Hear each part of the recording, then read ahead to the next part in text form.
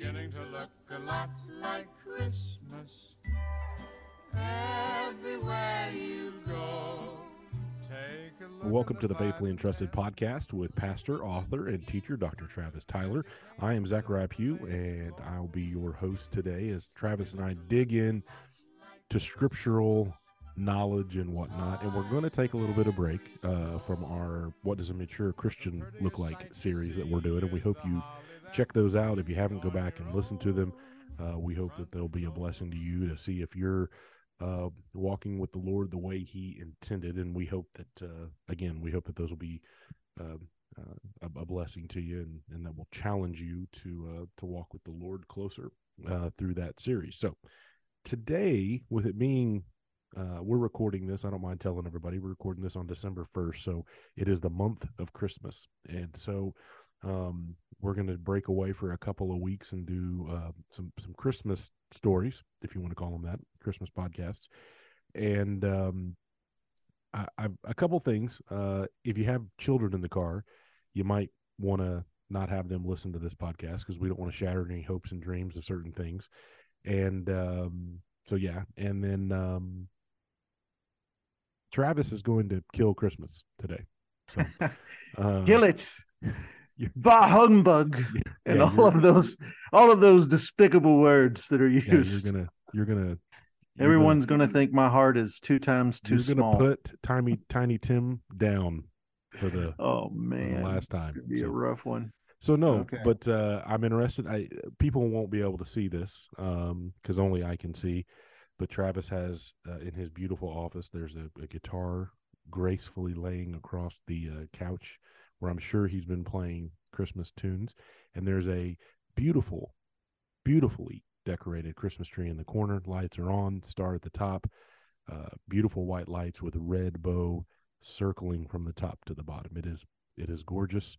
With all that being said, though, Travis, destroy Christmas. Well, welcome to the edition of Pastor T Ruins Christmas. I think we've established that. So let's ruin it, shall we? I want to talk to you about some popular misconceptions. Yeah, and that's what this is about. Before everybody starts shutting the podcast off. Yeah, don't turn it off yet. Yeah, Stay with me. Hang in there with us. Because here's the thing. We've talked about this before when we did the Halloween episode, right? Like Halloween's kind of clear cut for Christians. You got 3 options. You can either embrace, redeem, or reject, right? You can. So we got sort of the same options here with Christmas. Now, go back and listen to that podcast if you haven't. Yeah. What's different is, though, and here is what's hard about Christmas and Christians celebrating it, is that it is commercialized, sentimentalized, and confusing because the culture has a lot of messages around this time of year. And they're not always biblical messages. Yeah. And so it's sort of it is a Christian holiday, but it's like it's mixed with paganism and materialism. Right. So that makes it sort of, we're going to try to untangle it. Right. Yeah, that's what absolutely. We're after. And I know as a father of 5, the commercialization and the gift giving and, oh my gosh, it drives me crazy. And I'm sure a lot of other parents are out there in that same boat as well. Yeah. So let's begin, shall we? Let's do it. But mostly I'm going to be, ruining nativity scenes. So that's what's going to be. Everybody's got one at their house, Set mine up the other night. Here's the first thing I'll ruin from your nativity scene. When we think biblically about the birth of Christ, there was a star that night Jesus was born. Bible doesn't say that. Is that a shocker? Nowhere. Yeah. It's difficult to find a nativity scene or even a play without a star over the manger. And you have a star over your tree right now.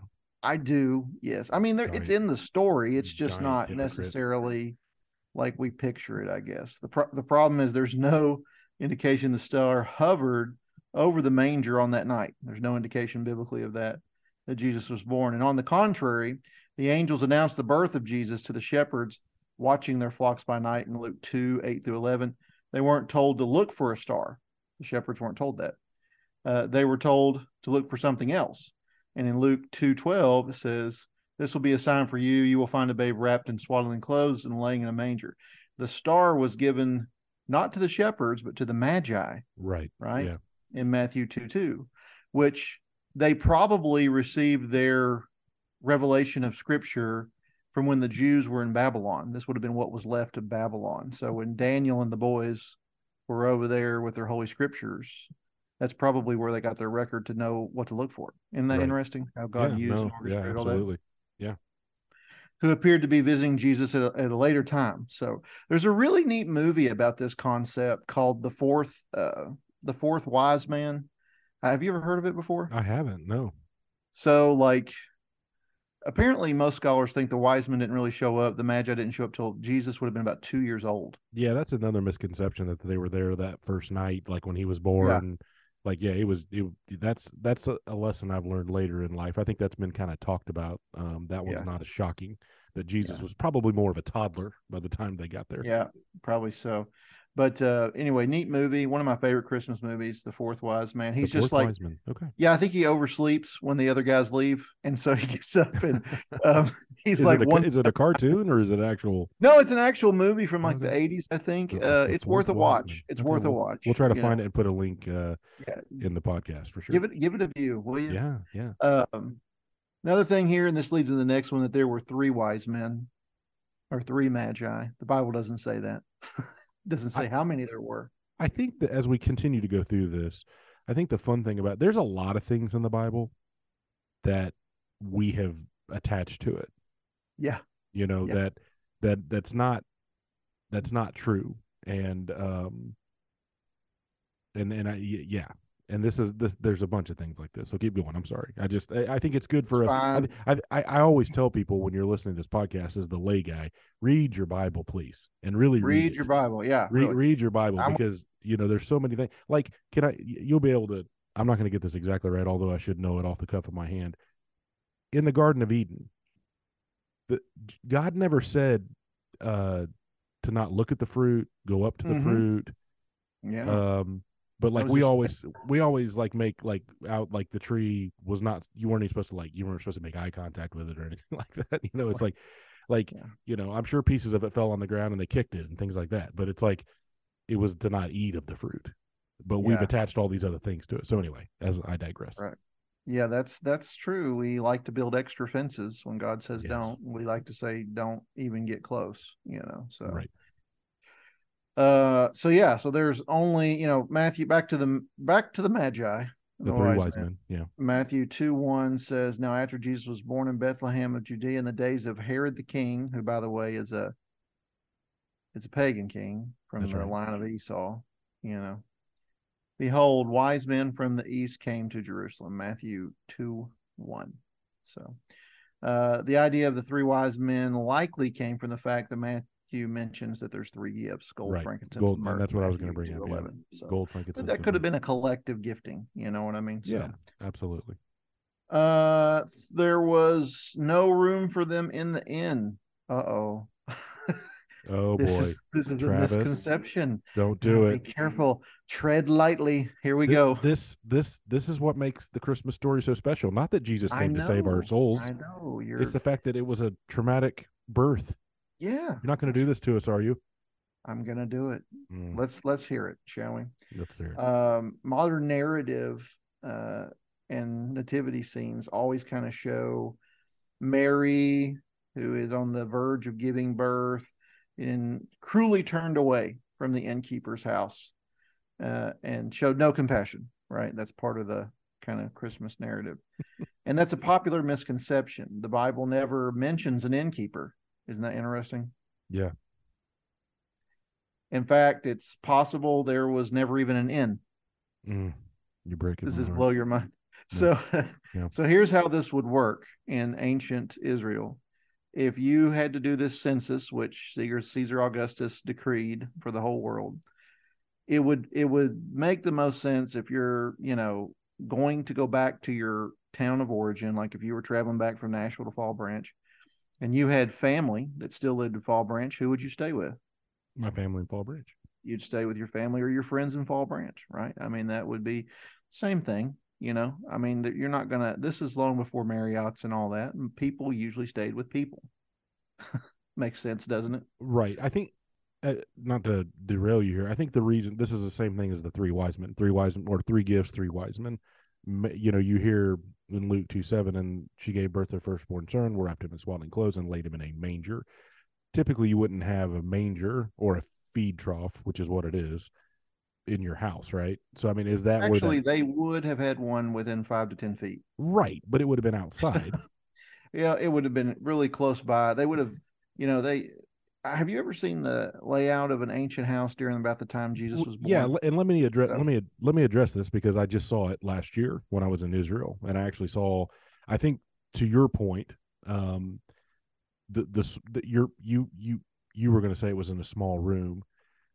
It probably wouldn't have been outside. It probably would have been. It was probably like a bathroom, the way they would have had a bathroom, like with a feed trough. Because that's the thing. All the feed troughs that I saw, which look very similar to ossuaries as well, which is very, very cool. They just don't have a top. They all were inside the walls of the city, so they would have been inside a room adjacent to like where you did your living and whatnot. So yes, to your point, that's exactly right.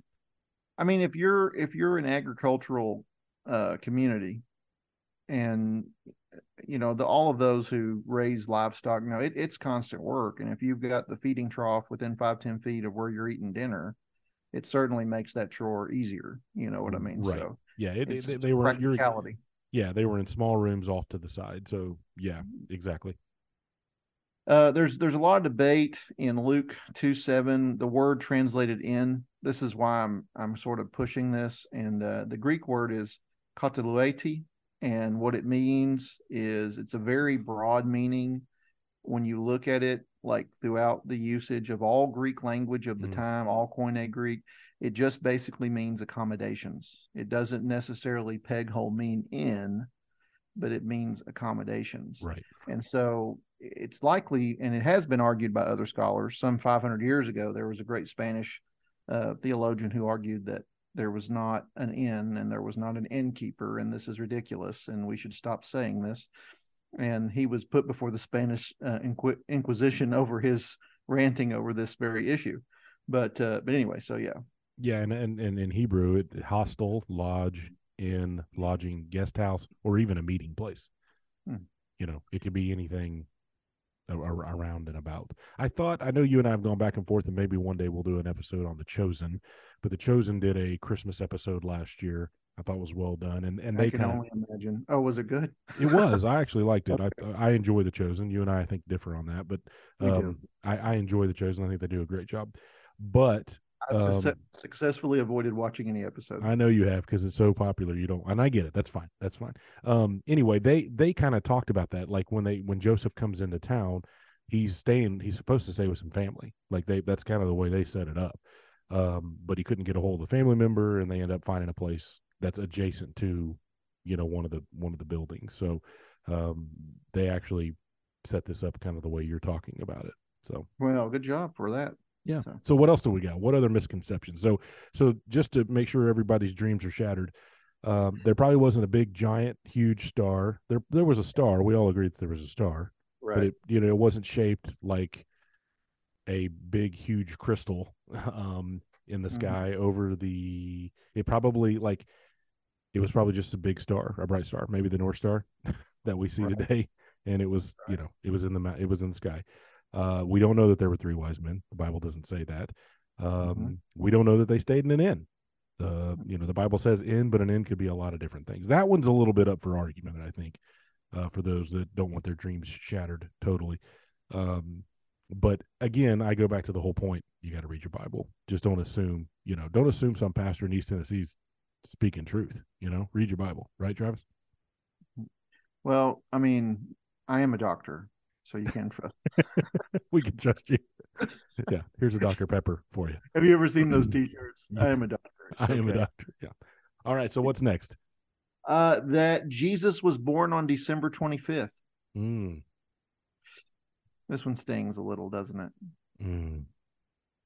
You're not If we going to celebrate Jesus' birthday on December 25th, it's logical to think that was the day he was born, right? I thought it was December 24th. Yeah. But the precise date of Jesus' birth is actually unknown. Yeah.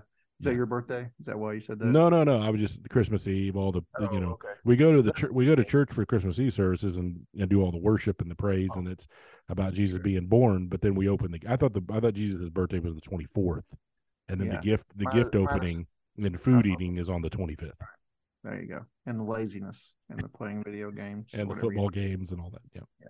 Are there football games on Christmas? Surely no. there's not. Yeah. No. Usually the NBA. Usually the NBA's got some Christmas afternoon games. Yeah. So. You're thinking of New Year's. That's the football holiday. Yeah, football. No, I mean, yeah. Like the culmination there. All right. A variety of options have been suggested throughout church history as to when Jesus was born, including, and not limited to, March 21st, April 15th, and May 20th. So how do we get December 25th, you ask?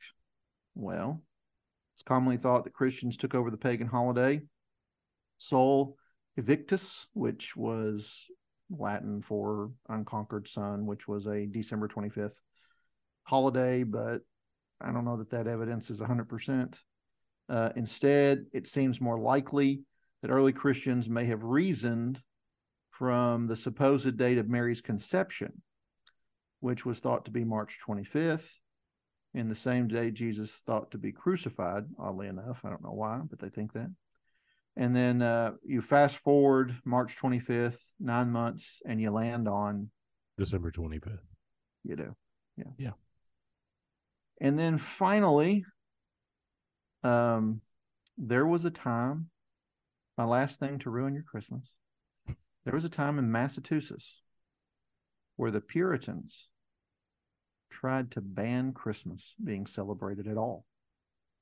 Did you know this, Zach? I know I know the Puritans were very strict in their beliefs, and I think, yes, you and I talked about it, so I do know about it, but in depth, they saw what Christmas was becoming, right? They saw that it was back in what year was this? What had this been? 1700s? 1659. Yeah, they would have they started to see what it was becoming. Well, they viewed it as very Catholic to celebrate it, and they thought, they would, I think the word they would actually use is, this is popish, like referring to the Pope in the Vatican City. And it led to, they had seen quite a few instances where it had led to they saw it as based in paganism more than the Bible, based in the papacy, Catholic beliefs and practices more than biblical practices. And in their minds, the only holy day was Sunday, the preaching of the word. They even put, like, I think a 5 shekel is what it was, if I'm remembering it right, a 5 shekel fine for every individual in your household who was having a feast, a celebration, or decorating for Christmas there in Massachusetts in 1659.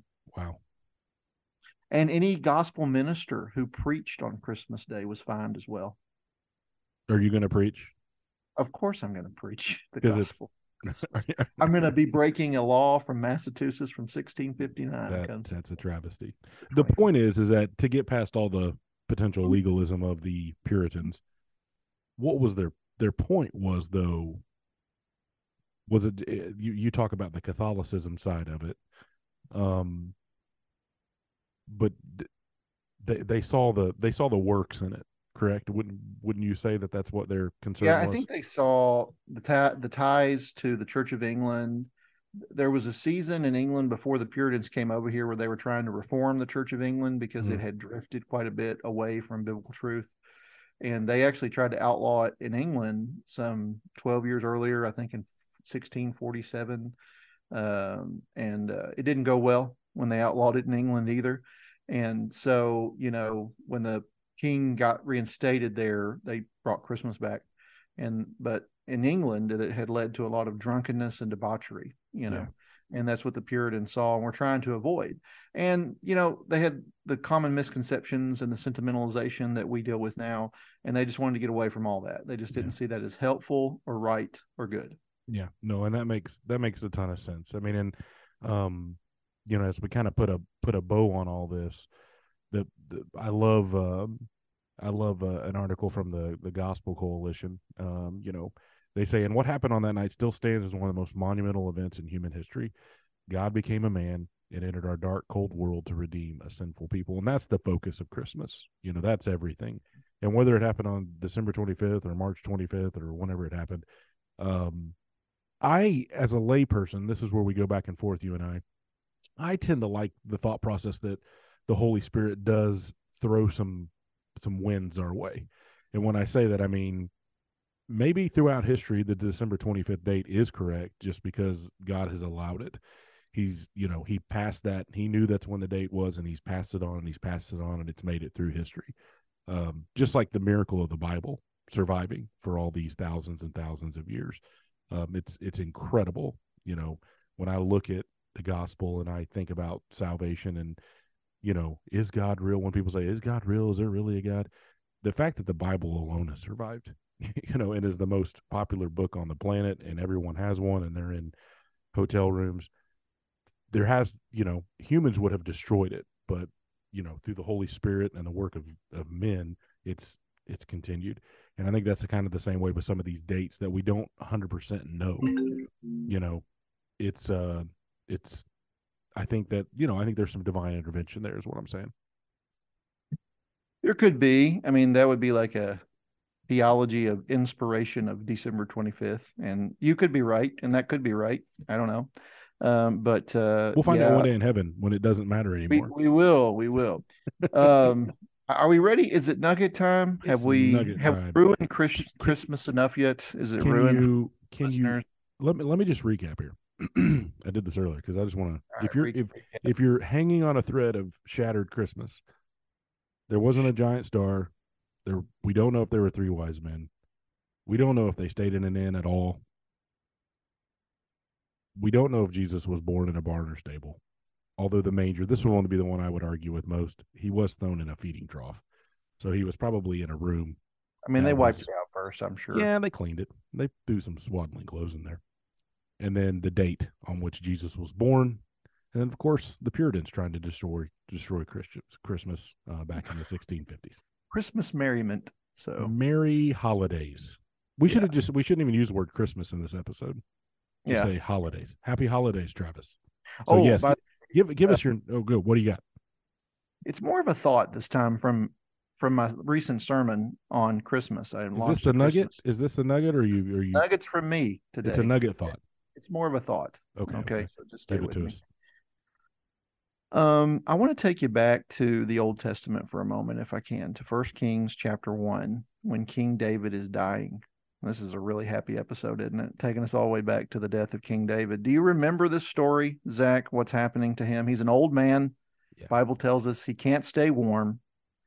And the solution that his counselors have is to get a pretty young thing, a virgin, because the Bible says, David's basically impotent in every sense of the word impotent. He can't even keep himself warm. None of his body functions like it used to. The once agile David who dodged javelins being thrown by Saul and who killed lions and bears as a shepherd and who slayed a giant now cannot move well, can't keep himself warm. His red hair has faded to white and he is slowly dying. He is helpless and he is fragile. And he is frail. And he dies from being comforted.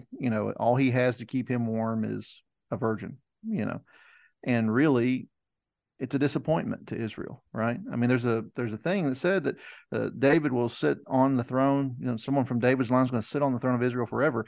And I'm sure the people of Israel thought, well, Solomon will be better, right? Solomon will come in and he'll be better than his dad. And he ushered in an economic boom and an era of peace. But what happens to Solomon at the end of his life? He turns away. Well. Yeah. It doesn't finish well. Well, it'll probably be David's grandson. He'll be the best king we've ever had in Israel, right? And Jeroboam takes the throne, and what happens there? He's worse than the other two. He splits the nation between the north and the south. They never come back together again. And then they go on down through the line all the way through these other kings. Ahaz, you name the king. Yeah. You could pretty much say any king. You could say, I thought he was a prophet. You could say any king. There was a king Zechariah, and he was awful. He was terrible. Yeah. Yes. Well, you could say they were all bad, with the exception of one or two reprieves. Yeah. They were all bad. Hezekiah, the point is, all of the kings of David disappoint. They all cannot escape the last enemy of death, and they all disappoint. But I want you to think about this. How does the true king, Jesus Christ, he's the King of Kings, right? Lord of Lords. How does his life start? His life starts in a bed. He's wrapped with clothing like King David's finished. And who keeps Jesus warm? It's a virgin that keeps him warm, like the virgin kept David warm. Mm. As David's life ended, so Jesus' life begins, but he will continue on to be the king who will never disappoint. The King of Kings, the Lord of Lords, who is reigning even as we speak, and will one day return and set up his kingdom on this earth, and we will rule together forever with him. Merry Christmas. Is it, though? Of course it is. Episode. Not this episode. You want to reach out to us? You want to complain about this episode? We'd love to hear from you. There are a couple different ways to do it. Our email is faithfully-entrusted@gmail.com, or you can always text us your thoughts or comments at 423-707-2504. Reach out. Tell us what you think, how we can pray for you. If there's any topics you'd like to hear from Travis and myself, we would love to discuss them. And we do appreciate your listenership. Please share the podcast with your friends and family. You can find this podcast wherever podcasts are listened to, iTunes, Spotify, Amazon Music, just to name a few. We are out there. We're everywhere. Grab somebody's phone and subscribe them to the podcast. Travis, really appreciate this episode. I want to end on this note. Travis has a church in East Tennessee, Elizabethton, Tennessee. It's in Carter County, Tennessee. Carter County is one of it's an Appalachian beautiful area, but they struggle financially up there. And so I know that Pastor Travis's church does a lot with these Christmas baskets where they donate food and clothes and toys to underprivileged families up in the mountain regions of East Tennessee. And so if you would like to donate to this, I'll put a link in this podcast. Travis, where can people go to the church website, right, to do that? Yes, and you're just looking for a few more. I know it's kind of wrapping up. Yeah, probably a couple, three more. Yeah. And where can people go?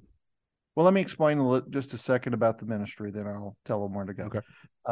So the ministry, we work with the local schools because we feel they have the best pulse on who's the most in need.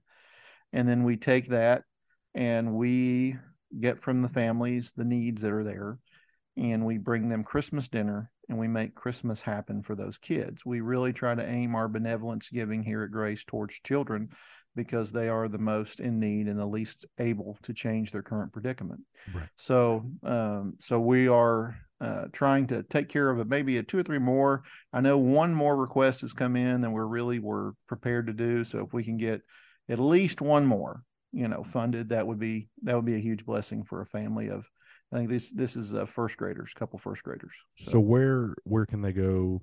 You go to Elizabeth and Grace, elizabethandgrace.com, and you can give online there. We also have an app you can give online. Just be sure you earmark what that giving is for. And it's for Christmas baskets. Correct. Yeah. Or you can send a check if you don't want to fool with any of that online stuff. You can send a check directly to Grace Baptist Church. Please earmark it on the line for Christmas baskets, so we'll know what it's for.